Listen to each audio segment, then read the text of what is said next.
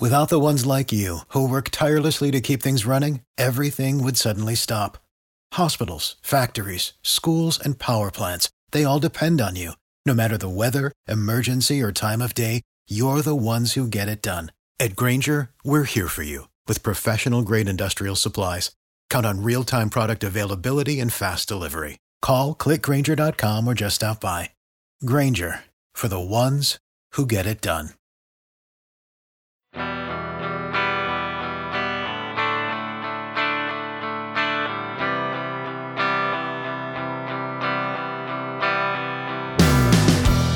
I'm Russell Mills, and this is KRMG In Depth, the podcast. Tulsa Central High School traces its roots to 1906. Tulsa High School opened its doors downtown near 4th and Boston. It moved to Sixth and Cincinnati in 1917. Its current location is Tulsa Central High School, is northwest of downtown. They moved there in 76. But in all those years and more than 90 seasons of football, the Braves have played their home games somewhere else than home because they had no stadium, at least until now. Recently, I had a chance to talk with David Reed of Reed Architecture and Interiors here in Tulsa. He's worked on several stadiums. You'll hear him talk about that. And we'll talk about that history at Tulsa Central High School and designing for large crowds in the time of COVID. Here's the entire conversation, unedited and in its entirety. Thanks for listening. Yes, sir. All right, so we are on with David Reed. And David Reed, you are in the construction game, and you guys have a project coming up that I think is going to surprise some people. It is Tulsa's oldest high school, right? Central High School? Oldest extant, I should say, still existing high school in the city, has never had its own football stadium, which to me, kind of a little mind-blowing. But you've got some background on this because you grew up around here, yeah? I did. In fact, my mom graduated from Central High School, and so did my mother-in-law. Wow. So family connections for sure. There's some, definitely. And Central High, they've been playing where, at Booker T? Is that right? Yes, S.E. Williams football stadium there at Booker T's campus. And I think in the early days, when they were located downtown Tulsa, they didn't obviously have a football stadium in downtown, but I think they played out at TU. But you might want to fact check me on that. I think you're right. But you know what? I can do a little Google searching on all that. But let's get to what's going on now, because regardless of what happened in the past, dirt's going to start moving pretty soon if it hasn't already. Kind of tell us what's happening. Yeah, so they actually started moving dirt yesterday on relocating some utilities so that we can place the football stadium on their campus next to basically using their practice field and track that they have there now existingly. And we're going to put bleachers, press box, lights, and a new facility to house the locker rooms for both home and visitors, as well as restrooms, concessions for the fans on their campus. And this will be, like I said earlier, this is their first on-campus football stadium. So over 90 years as a high school in Tulsa, this will be their first home field advantage.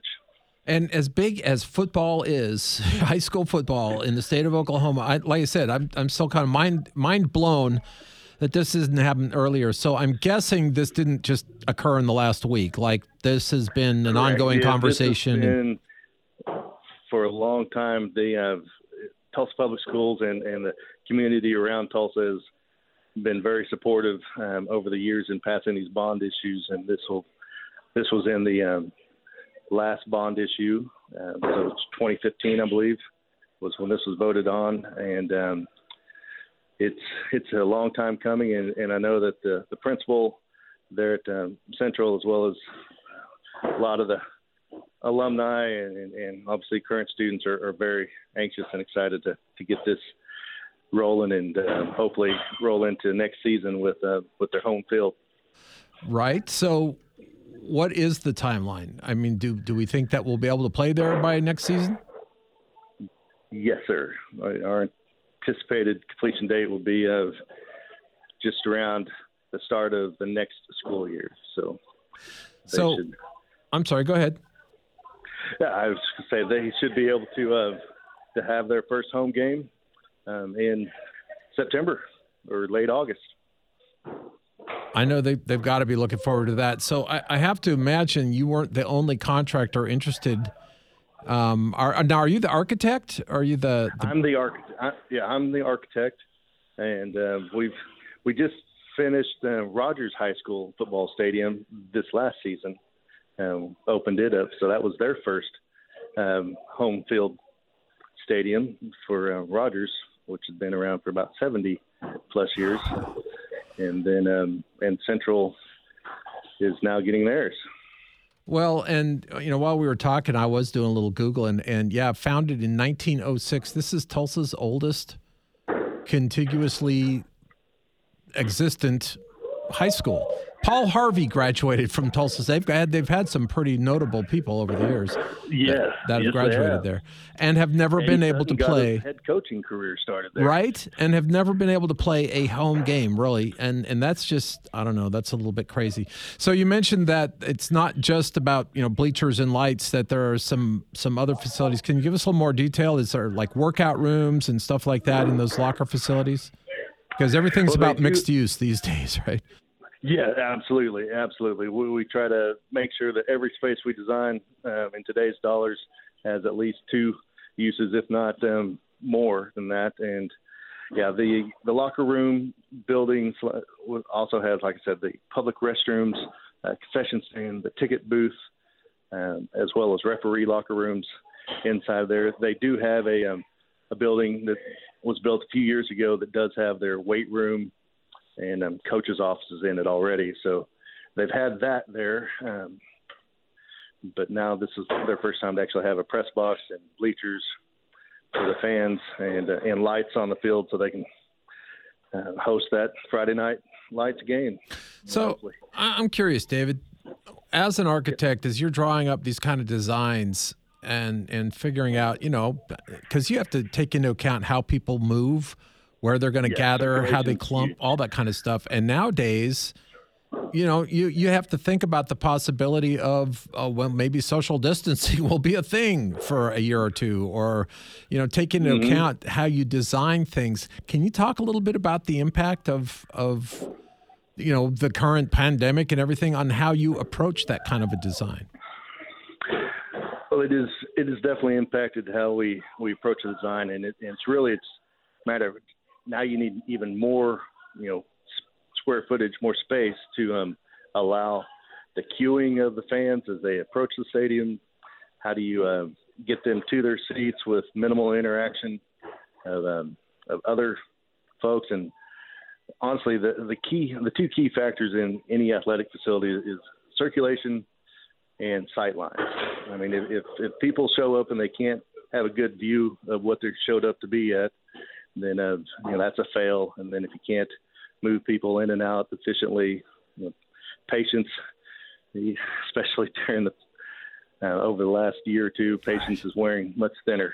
So, getting people to access their seats, access restroom facilities, concessions, and wayfinding so that they're not wandering around, it's critical in athletic design, and that's one of the things we've been very fortunate and blessed with. A lot of experience in athletic facilities, from intramural fields to Boone Pickens Stadium and Gallery Drive Arena. We've had some outstanding projects and clients that have entrusted a lot of just put a lot of faith in us, and we've been able to deliver for them and continue to.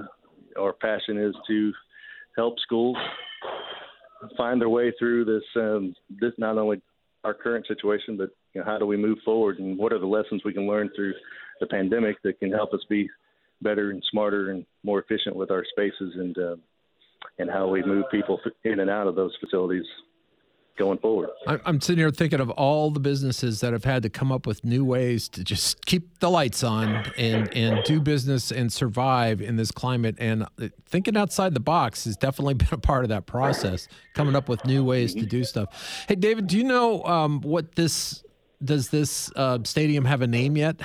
Will it be dedicated to someone in particular? Because Central's got, and you mentioned it, they've got some pretty notable alumni they could name that thing after.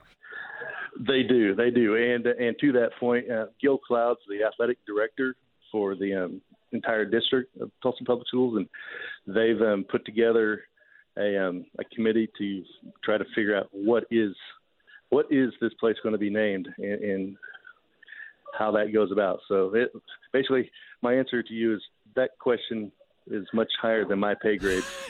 It remains to be answered. It is a process. That's right. The wheels are turning, but whatever they call it, it will be the home of the Braves. Yes, sir. Right. The Central High Braves will finally have a spot of turf they can call their own and defend as their home field. So it's good news, and I think we need good news these days. And David, I really appreciate you taking the time to explain all of this to our listeners. Anything else that you'd like to add before we wrap up? Just thank you for the interest in the story. Certainly me and my team are very passionate about this project and are excited that the Tulsa Public Schools are getting this at Central, and go Braves. Look forward to seeing them on the field next season. Yep. I look forward to seeing a game on that field in the very near future. And again, David Reed, it's Reed Construction, I think is the name. Is that right? Actually, Reed Architecture and Interiors. Reed Architecture and Interiors. I will make sure and get that right on the air. And again, David, thank you very much. I do appreciate it, brother. Thank you. All right. Stay safe out there. Bye. Will do. You've been listening to KRMG In Depth, the podcast. I'm always looking for stories about the people, places, and politics of Oklahoma. I'm easy to find on Facebook, or you can always email me and the entire KRMG News team. The email address is news@krmg.com. I'm Russell Mills. Thanks for the listen.